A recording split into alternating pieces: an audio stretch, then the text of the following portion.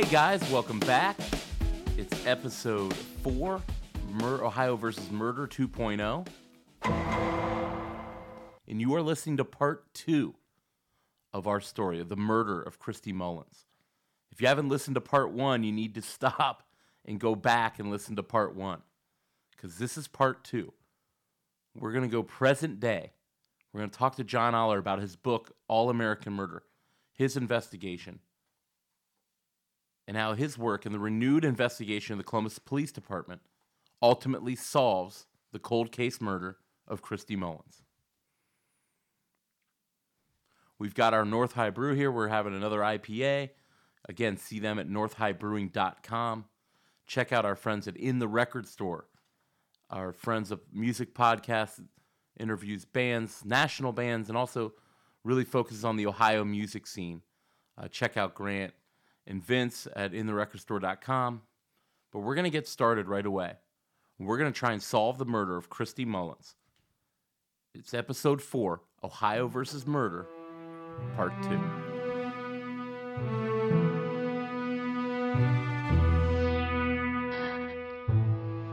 And if I wasn't so scared of the man that he was, I would have come forward sooner. She has never been forgotten. It gives me cold chills thinking about it. The Columbus Division of Police wishes to formally and publicly offer an apology to the family and close friends of Christy Mullins.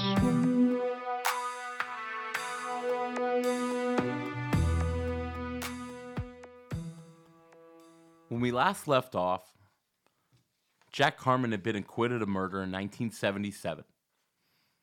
Acquitted of the murder of 14-year-old Christy Mullins behind the Graceland Shopping Center in Columbus, in the woods, when she was killed on August 23rd, 1975. The case goes cold, and I mean cold, ice cold. People don't forget, but the police refuse to do much of anything. And we talked to one of our guests, Mary Mendocino, about the case going cold. What happened? What did people do? Was there anything to be done? It went completely cold. And that's hard to admit, because this was someone that was just a very special person. She was a true innocent. But our guest, John Oller, decides to come back to Columbus, where his alma mater. He's living in New York City as an attorney. He's published a few books. And he comes into the story, and we asked Mary, about John's role in solving this murder, and how his book and his project ends up reopening the case. Wow. First of all, like a dog with a bone, I just really admire John. He wouldn't be brushed under the rug and ignored like I felt many times. He comes back to Columbus to do his true crime novel, All American Murder. And he starts his own investigation.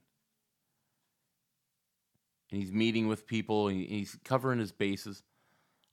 He just got done writing his book, American Queen, about the story of Ohioan Kate Chase, Civil War celebutante, the incredible life she lived. It's an awesome book. And it's actually going to be the subject of a future podcast this season about the crazy life of Kate Chase. But John comes back, and we ask him about starting that investigation. Well, I think, so this is October 2013, and I was just finishing up American Queen, right, and looking for a new topic. And I don't know why I had it in my I'd done a couple biographies, and for some reason I thought I would try my hand at true crime.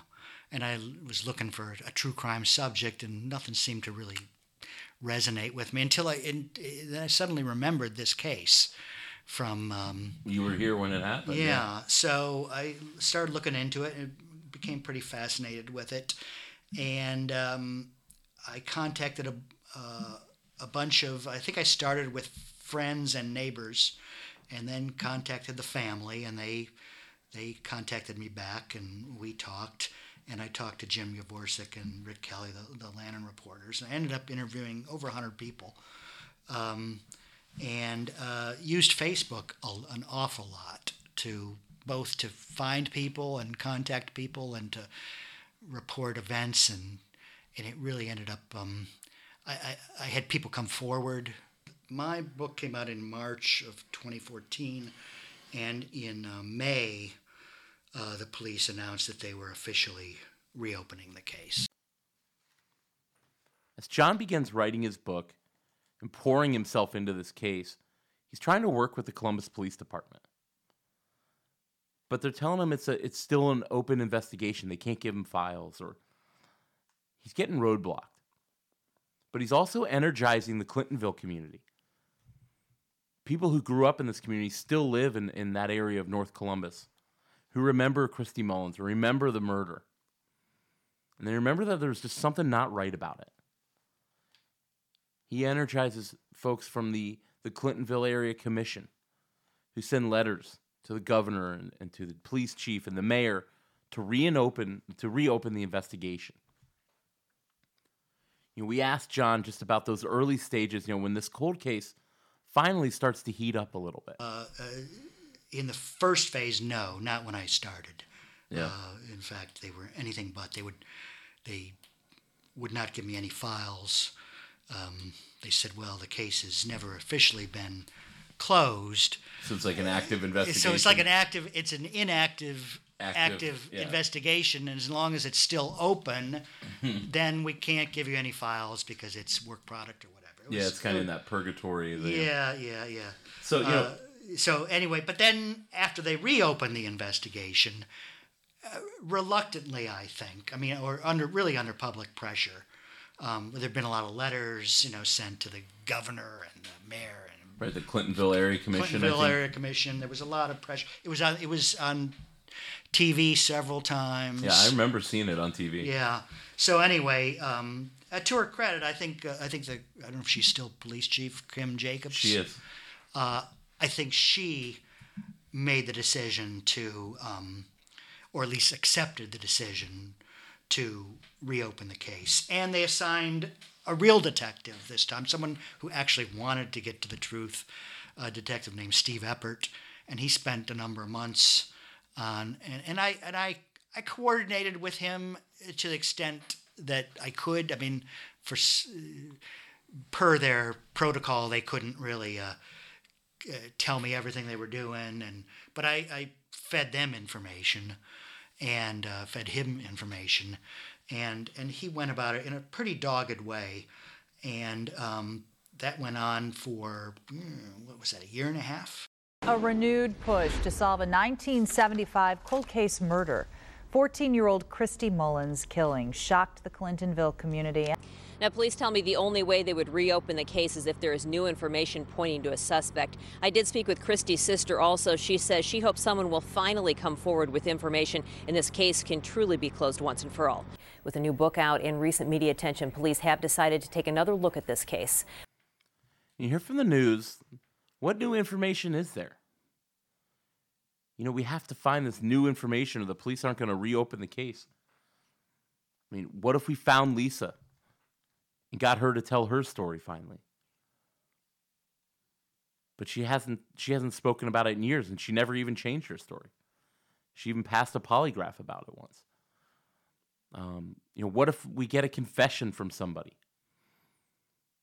Nothing had changed for years in the case. Mary and her friends still talked about it. And Mary comes up with the idea when she sees DNA evidence. You see it in the O.J. Simpson trial and other trials throughout the late 90s and into the early 2000s. But Mary thinks about DNA, and maybe it can be a key in this case. The story, it was just bizarre. We just felt that it was so abruptly brushed under the rug.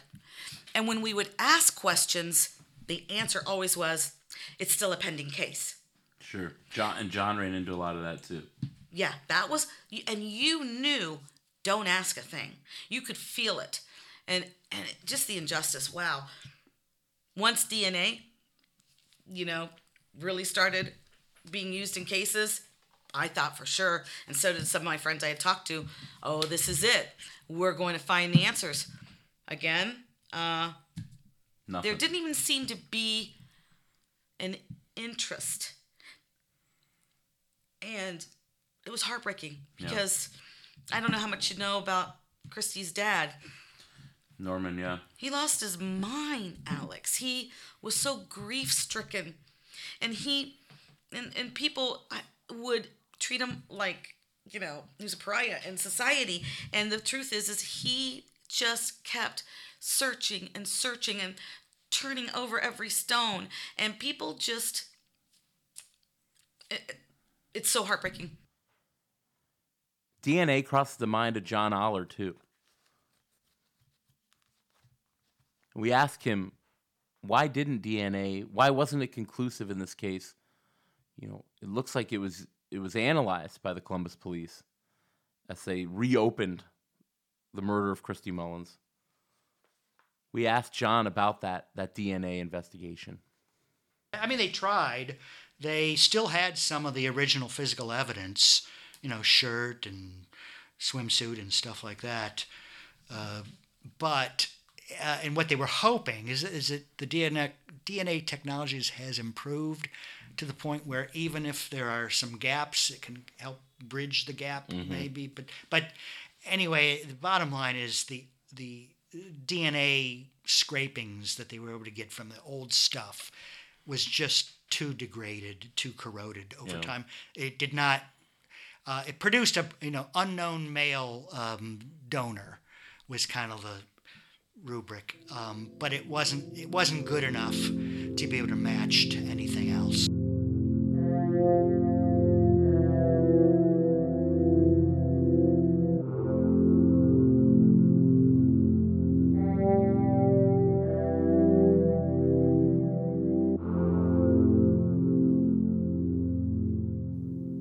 John starts going through the old investigation, 1975, leading up to the trial. And he can't help but focus on Henry Newell and his brother, who may have been involved. But Henry has about 25 different suspects, he told me. I asked him if he had like one of those cork boards you see in a movie with all the little strings and arrows. He said he didn't, which I thought was a real missed opportunity. I've never had a cork board with a bunch of people's faces on it and arrows and stuff. I'd like to do that sometime. But one thing he finds out about Henry Newell in the police investigation of him, what little there was in the 1970s, he finds out that Henry Newell was a low-level informant for the Columbus police. Yeah, yes, that's been documented. He had at least two police connections. Whether it had anything to do with their going easy on him or not investigating him for the murder, I can't say that. Right. But he certainly boasted. He made no bones about the fact he would boast to people in the neighborhood that nobody can touch me because I'm protected by the police. He was a boastful person. He claimed to have connections in the FBI and the CIA and stuff like that. So, you couldn't believe a word out of the guy's mouth. John meets with the old investigators, the old detectives, and the case gets reopened, in some capacity. But we asked John about, what did those detectives think now, almost 40 years later, about the case? These same guys who pinched Jack Carman, forced a confession out of him, and rode that bogus confession all the way to trial, to an acquittal. We asked John about what those detectives thought now and what he thought was going on with the Columbus Police Department after his review of their files when they finally turned them over to him in 2014. There were two main on-the-scene detectives back then, and one who extracted the confession. The one who extracted the confession died during my investigation, but was quoted as saying that he came to the conclusion that despite the confession, Carman didn't do it. Mm-hmm. And he was upset that he had been part of a process that railroaded this kid. The other two kind of on-the-scene investigators, one of them I talked to and Detective Eppert talked to, still insisted that Carmen was guilty. And the other one sort of flip-flopped and said, he always knew that Carmen wasn't guilty, and he had known that back then and told his superiors that he had doubts, and et cetera, et cetera. There's a lot of evidence in the files, which I finally did get after the case was reopened, evidence in the files to the effect that anyone who questioned Carmen's guilt was told to, quote, stand down, that we got our guy, and let's not upset the apple cart. Let's not create any evidence that a defense attorney could use to try to get him off.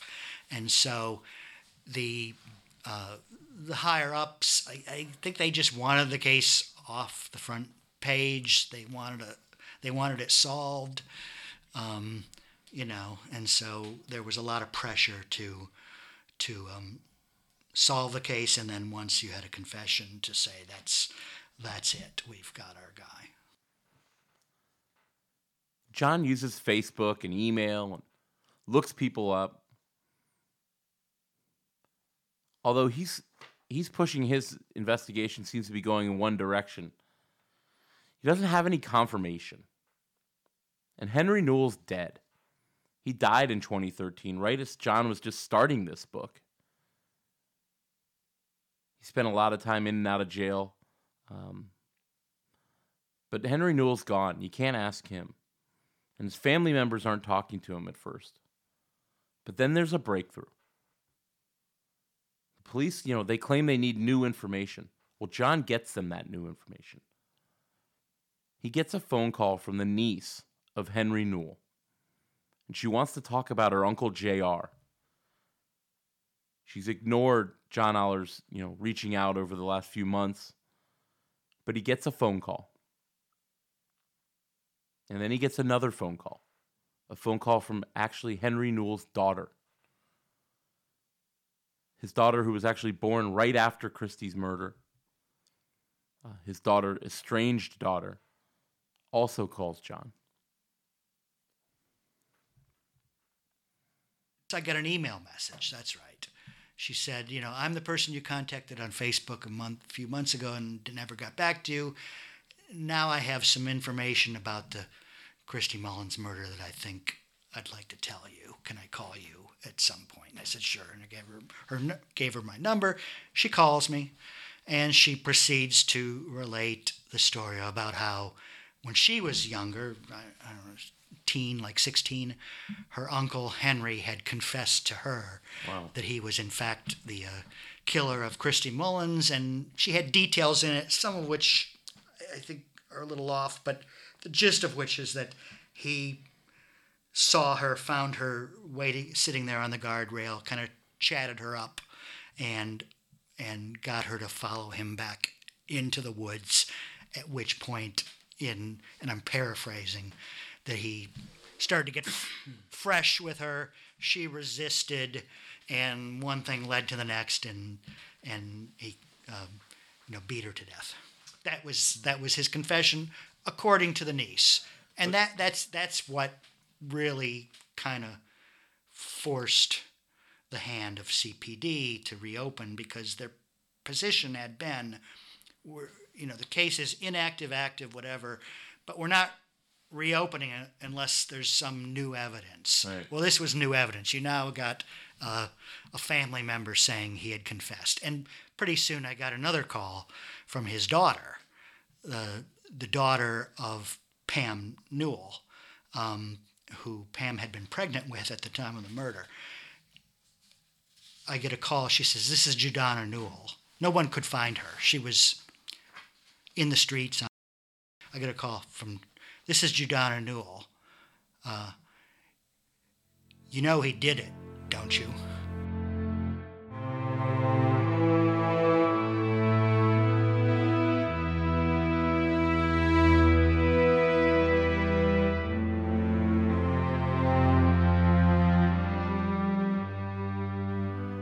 Wow, we asked John, what does he do after he gets this call? He's been working on this case for so long. He knows how important it is to so many people that have put their faith in him to help them solve it. And he gets a call like this from the daughter and from the niece saying that Henry Newell confessed to the murder of Christy Mullins. We asked John, what does he do? This huge piece of information has landed right in his lap. That was because that was a real break in the case. I mean, I didn't. In fact, I Who'd you call after you got that call? I called Yavorsik. Did you? Because he's a lawyer in Toledo, and he was a prosecutor. Right. Yeah. And I said, "What do I do with this? Am I obligated to take this to the police? What do I do with it?" And his advice, which was very good, was call her back and get her on tape. And which is what I did, because the first time she talked, I didn't have it would call. And you weren't set up. Yeah, right. And then so I called her back and I said, "Do you mind kind of going through the whole thing again on tape?" She said, "No, fine." And so she did. So now I had it on tape. Then I talked to the niece's mother, and this was probably the most damning. This was maybe the clinching testimony. The niece's... This is the mother of the first person who called you, his niece. The mother of the niece who was the wife of Newell's brother, Tommy, who many people suspect had some involvement in the murder, or at least in assisting. Anyway, so this woman, Nellie, says... well, let me back up. The natural question to the niece was, how come you never said anything for 40 years? And one of her answers was, well, my mother told me don't get involved. Don't say anything. Also, Junior was a violent, dangerous person, and he could take it out on you anyway. So Nellie, her mother, had said, don't get involved. Don't say anything. And was actually opposed to her coming forward. But anyway, Nellie agreed to talk to me. So I talked to Nellie over the phone. And she says, yes. Well, what happened that day is that she and Tommy, the brother, were still in bed from the night before. And Henry, Jr., comes running into their bedroom and says, I just found a dead girl in the woods. And he had blood over his shirt. He ran downstairs, put his shirt in the washing machine, came back up, changed shirts, got his wife, got his kids, and said he was taking them to Woco for a nature walk. And don't contradict me on that. Words to that effect. Yeah. Both of the family members, he turns this information, the recordings, and his info, he turns them over to Columbus police. And the police right away, Detective Eppert, who John actually talks very highly of, the new investigator in the case, he puts them both on a polygraph, and they both pass. They pass the polygraph, and now suddenly the police have new information. The Columbus police did, Detective Eppert, they gave the niece a polygraph and Nellie, her mother, a polygraph, and they both passed. So why did they feel comfortable talking, about if they were so afraid of Henry Newell? Well, Henry Newell passed away in August or September of 2013. So he was actually deceased by the time I started out on this. Yeah, and by the time your book came out, certainly. Yes, yeah. I did just speak with Newell's niece. She shared with me a dark secret that she kept inside for a very long time. He said, do you remember a long time ago, like when you were growing up and you heard the story about Christy Mullins? And I'm like, yeah. And he was like, well, what I'm about to tell you is probably going to shock you. Pam Newell Brown was 16. And he said, I killed her. I just started crying. I'm like, what? She was 14. Why? So many questions. The confession came in a car, an uncle speaking to his niece. Pam came forward more than 20 years later. Newell, or Uncle JR as she called him, was dead. She was a woman filled with guilt, but also for so long fear, scared about what this man would do to her. I just felt that if I said anything, I would be next. The police continue the investigation, but the cat is out of the bag. News stories, Christy's friends getting together, Mary and other people talking about Newell. We knew it. It was Newell. And the Columbus Police Department calls a press conference. They call it over at their training facility, the CPD training facility, on the near west side on Hague Avenue. Christy's family is there, and we're going to actually play you what the Columbus police said on November 6, 2015, at this press conference regarding the murder of Christy Mullins 40 years earlier. The Columbus Division of Police wishes to formally and publicly offer an apology to the family and close friends of Christy Mullins. The suspect responsible for the death is Henry H. Newell, Jr. A witness testified that Mr. Newell confessed to him that he had killed Christy Mullins. He placed the shirt over the victim's face, for one. He also he admitted to touching the murder weapon. We would file charges on Mr. Newell if he were alive today.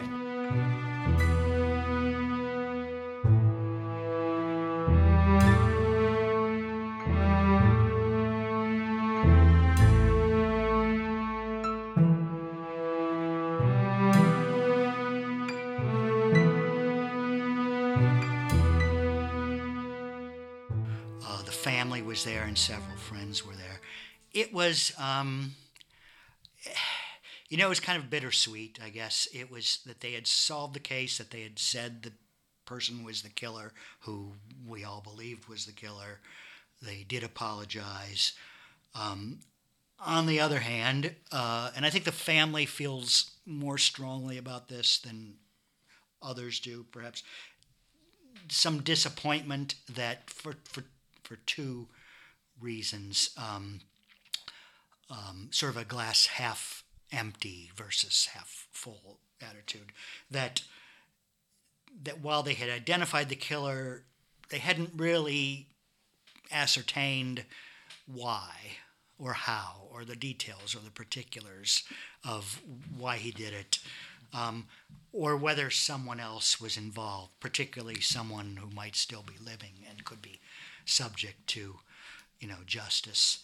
And then secondly, there was no real accountability for the original screw-up. Yes, they said that the original investigation was flawed, but there was no one, either because the people who conducted it were dead or were just following orders or whatever. Mm-hmm. There was no one to really hold accountable for their grief for 40 years. I asked Mary about her reaction when she heard, she still lives in the Columbus area, when she heard about the press conference. And that the police had identified Henry Newell after all these years, 40 years. Mary kind of speaks for maybe even the Mullins family and definitely her friends when her reaction to the Columbus police announcement. Yeah, it was very bittersweet, but my initial response was, before, I didn't even think we'd get the answers from the Columbus police. I had given up. I'm telling you what, John had more faith than any of us. He drug us to the finish line. My attitude was, oh yeah, so what? How safe? He's dead now. You were so busy trying to close it before, and now that he's dead, okay. Oh, he did it. Oh, gee, thanks. My trust was totally shot. Yeah. I don't believe it. I mean, I do. I know that it's Newell, and I just never understood how they didn't know it was Newell. Even though police named Henry Newell the killer 2 years after his death, they didn't go into that much detail about what actually happened. Was anyone else involved? Why was Christy in the woods? There's still so many questions. What about the Lisa aspect? Did Jack Carmen have anything to do with this? What about Henry Newell's brother, known to be a criminal element who hung around, even lived with Henry, was there on the day of the murder. We asked John Aller, what does he think happened in this case? What really happened to Christy Mullins on August 23rd, 1975 in the woods behind the Graceland Shopping Center? There's so many different theories, and I've adopted some and discarded some and then readopted over the years. Yeah. In broad strokes, very broad strokes, I would say my suspicion is that, more than suspicion, is that drugs were involved in some way, probably as some sort of inducement, that there may have been another male, teenage roughly, involved either physically involved in going back there in the woods with Christy, or she was told that back there in the woods so and so, her good friend, would be there, sort of as bait used by Newell. Newell had a lot of connections to these teenage males in the area who he supplied with drugs and beer and the like. I think that the brother is probably the person who made the phone call, if there was a phone call that day, which I'm not 100% sure about, the disc jockey phone call. Mm-hmm. If there was a phone call made that day, I think it's most likely that it was Newell's brother. Tommy. There's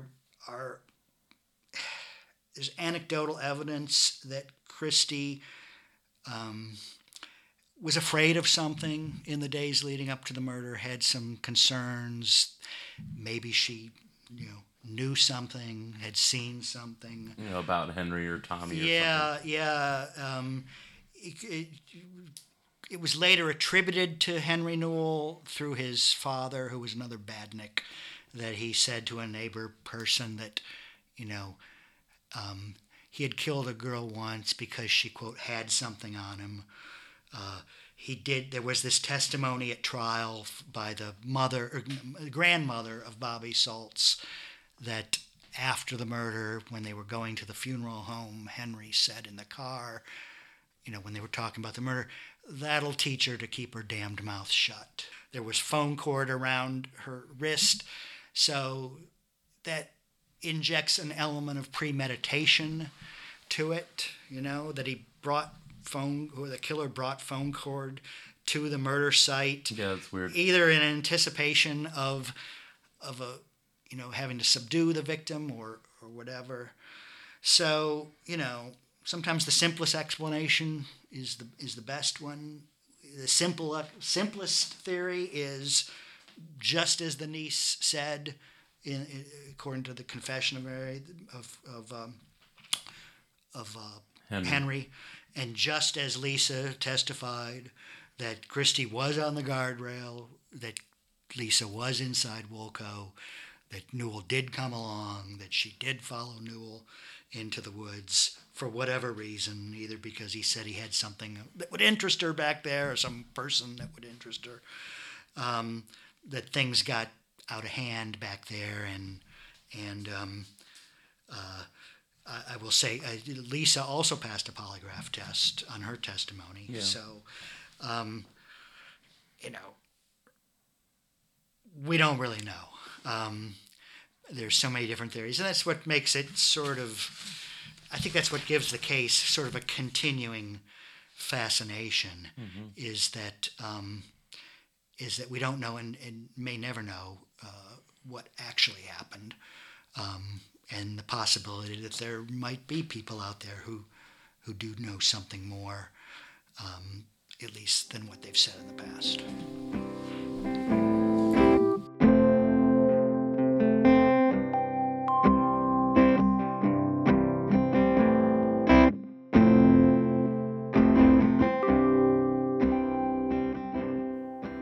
When it comes to this whole Lisa story, again, Lisa Sprague is the name John uses in his book, All American Murder. Not her actual name. She isn't talking. We might never know what Lisa's involvement was, if any. why she told the story she did, which seems just so preposterous. We asked our guest Mary about the whole Lisa thing. She knew Lisa in high school, before and after the murders. We asked Mary about, her involvement. When Lisa went back from waiting for Christy and not knowing what happened, why did she not stop at Christy's house, which she had to stop to go over to the apartments? It was right on the way to say, is Christy okay? She never asked one person, have you seen Christy? What happened to Christy? Don't you think that's very telling? It's odd. It's odd. The whole thing is odd. So I feel this way. There is one person that knows all the answers. And maybe one day Lisa will talk. But it hasn't happened yet. Whatever happened to Lisa Sprague, as we're calling her? We asked Mary, just what exactly did happen to her. The thing that I want to let your listeners know is Lisa did not have an easy time. She was ostracized. People were so cruel to her. And I've often thought this, no matter what, maybe she was up to some shenanigans. She was still a 14-year-old young woman who didn't, I guarantee she did not plan on whatever happened. I've often wondered if she did see, and she's been so traumatized that she can't speak about it. I still had compassion for her. I could see, and she shut down. She wouldn't talk to people. It was people. She'd walk in the high school and people were just, it was terrible. She has not had it easy. She's still alive today? She is still alive. I was able to find some information on her. I don't think life has been really easy. And we'll never know. We'll never know the story because she is not speaking. And I still have empathy for the very young girl that she was and what this really did do to her life. The Columbus police aren't answering questions about this case anymore. The case is closed. They've named a murderer. They held a press conference. They apologized to the Mullins and her friends for their previous investigation. They named a killer, Henry Newell. But did Newell act alone? Why did he tie her up? What was Lisa's role in this? Was anyone else involved? We may never know that. And that's a shame. We got to thank John Aller for his investigation, for bringing any of this finally out into the open. We're going to close by turning our attention to the victim. Too often forgotten in these big murder cases. The O.J. Simpson case, Ronald Goldman and Nicole Brown, too often are forgotten. And we're going to talk about Christy, and we asked Mary, just about Christy's impact. Her impact on her and her friends, and how her short life still affects them. How her death still affects them over 40 years later. So this is important to me, but again, with talking with John and talking with other people, and my girlfriend Patty said, hey, Mary, she has affected your life. She said, your children catch the bus at the end of your driveway, and you stand, they're in high school, and you stand right there, okay? Till they get on. Till they get on the bus. I hate to say it, it did make me like a helicopter parent. I never let my kids walk to school, and I didn't realize until my friend said that. It was all because of what happened to Christy. Christy's memory does live on. One of our classmates actually named her child after Christy. And in talking with everyone through all the years, maybe we didn't talk about it, she has never been forgotten. Yeah. It gives me cold chills thinking about it.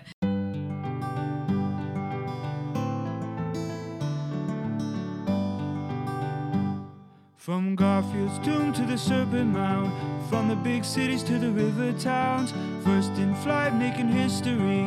There's so many books you need to see. I like reading,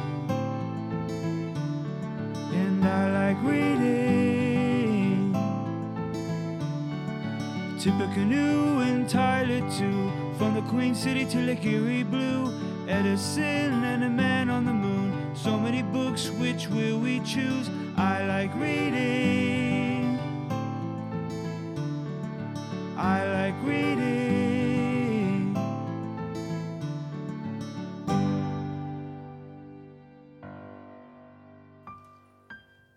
Our book recommendation, I'm sure you can guess. It's the only book written about the murder of Christy Mullins. It's All American Murder, and it's an ebook. You can get on Google, type in John Aller, All American Murder, Christy Mullins, and you'll find All American Murder. It's right there. You can read it right on your computer, on your phone. Don't even need to download it. It's an ebook. It's available. And John's written some additions, some addendums to the case as all this information came out. But it is a quick, exciting read if you're into true crime. And I'm a big fan of all of John Aller's books, American Queen especially. But check it out, All American Murder. It's by John Aller. Look it up, read it. There's so much more information about the case that we just can't get into in 2 shows. So tell your friends who listen to, My Favorite Murder and to Serial and all of my true crime folks. Miss Ohio v. the World, a big true crime fan. Tell them to check this episode out. Tell them to check out John's ebook, especially for an Ohio true crime situation. This is one of the most famous murders in Columbus history. Also, listen to our friends at In the Record Store. They are awesome dudes. Vincent Grant, InTheRecordStore.com. Pick up their magazine in the Record Store. They've got a blog. You can follow them. They will show you good music in the state of Ohio. New bands that you can go see.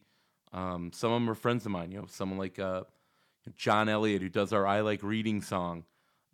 His band Doc Robinson. Very, very cool band. Starting to really get some national play. They were on the show. John's been on the show. Nick D, another buddy of mine, Nick D'Angelo from Doc Robinson's been on the show. So check out In the Record Store.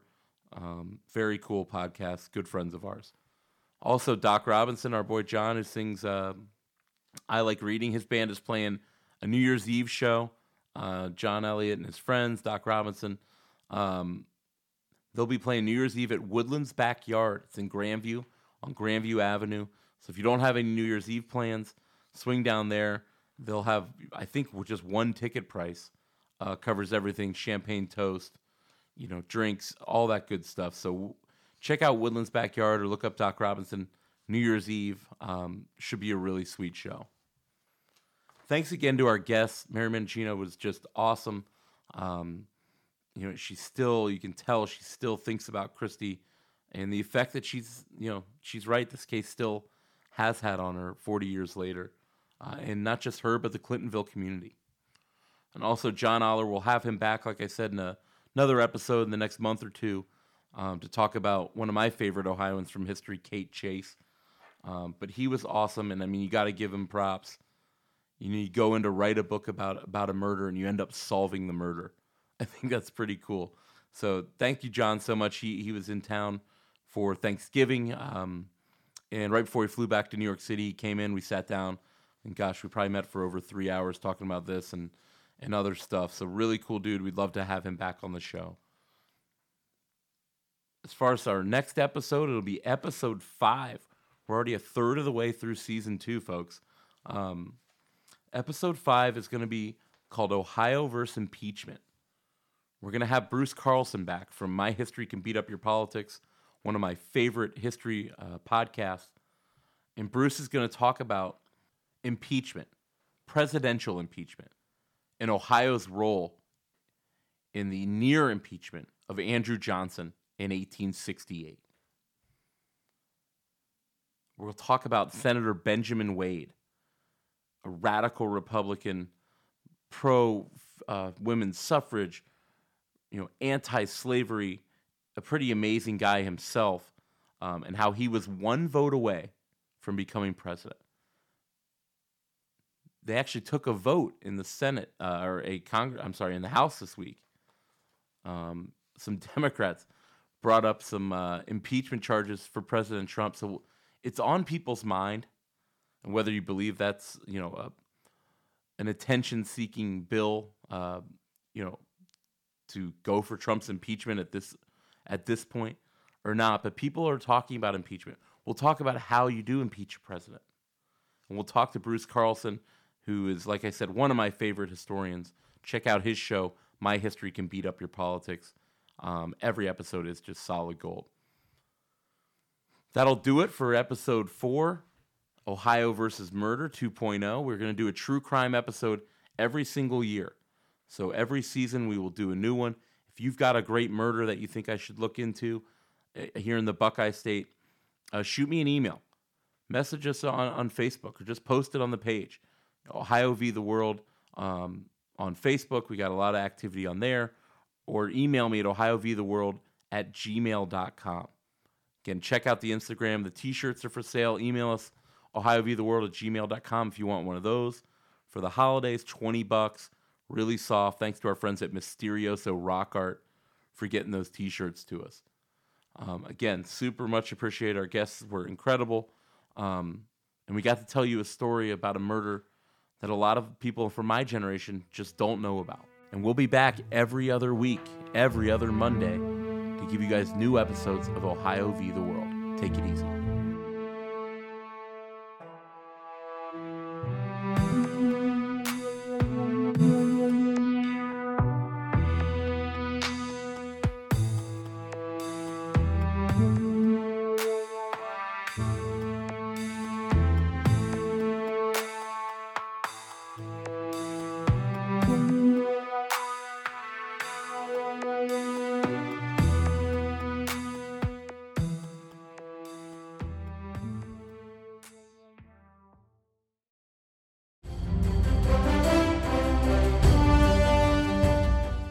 This is Peter. And this is Tom. We want to tell you guys a little bit about our podcast. Tom and I met in college, became best friends, and then teachers almost 20 years ago. Sometimes school just does not allow us to elaborate on the topics that we find interesting, like the real shark attacks that inspired the movie Jaws, or the real historical context to Indiana Jones artifacts. Where does cereal come from? Or are zombies real? Does Ben Franklin really deserve to be on a $100 bill? On our podcast, just like in our class, there are no stupid questions. Just two friends having a lighthearted conversation about history, pop culture, and the context of current events. Listen to History Teachers Talking Podcast from Evergreen Network, anywhere you get your podcasts.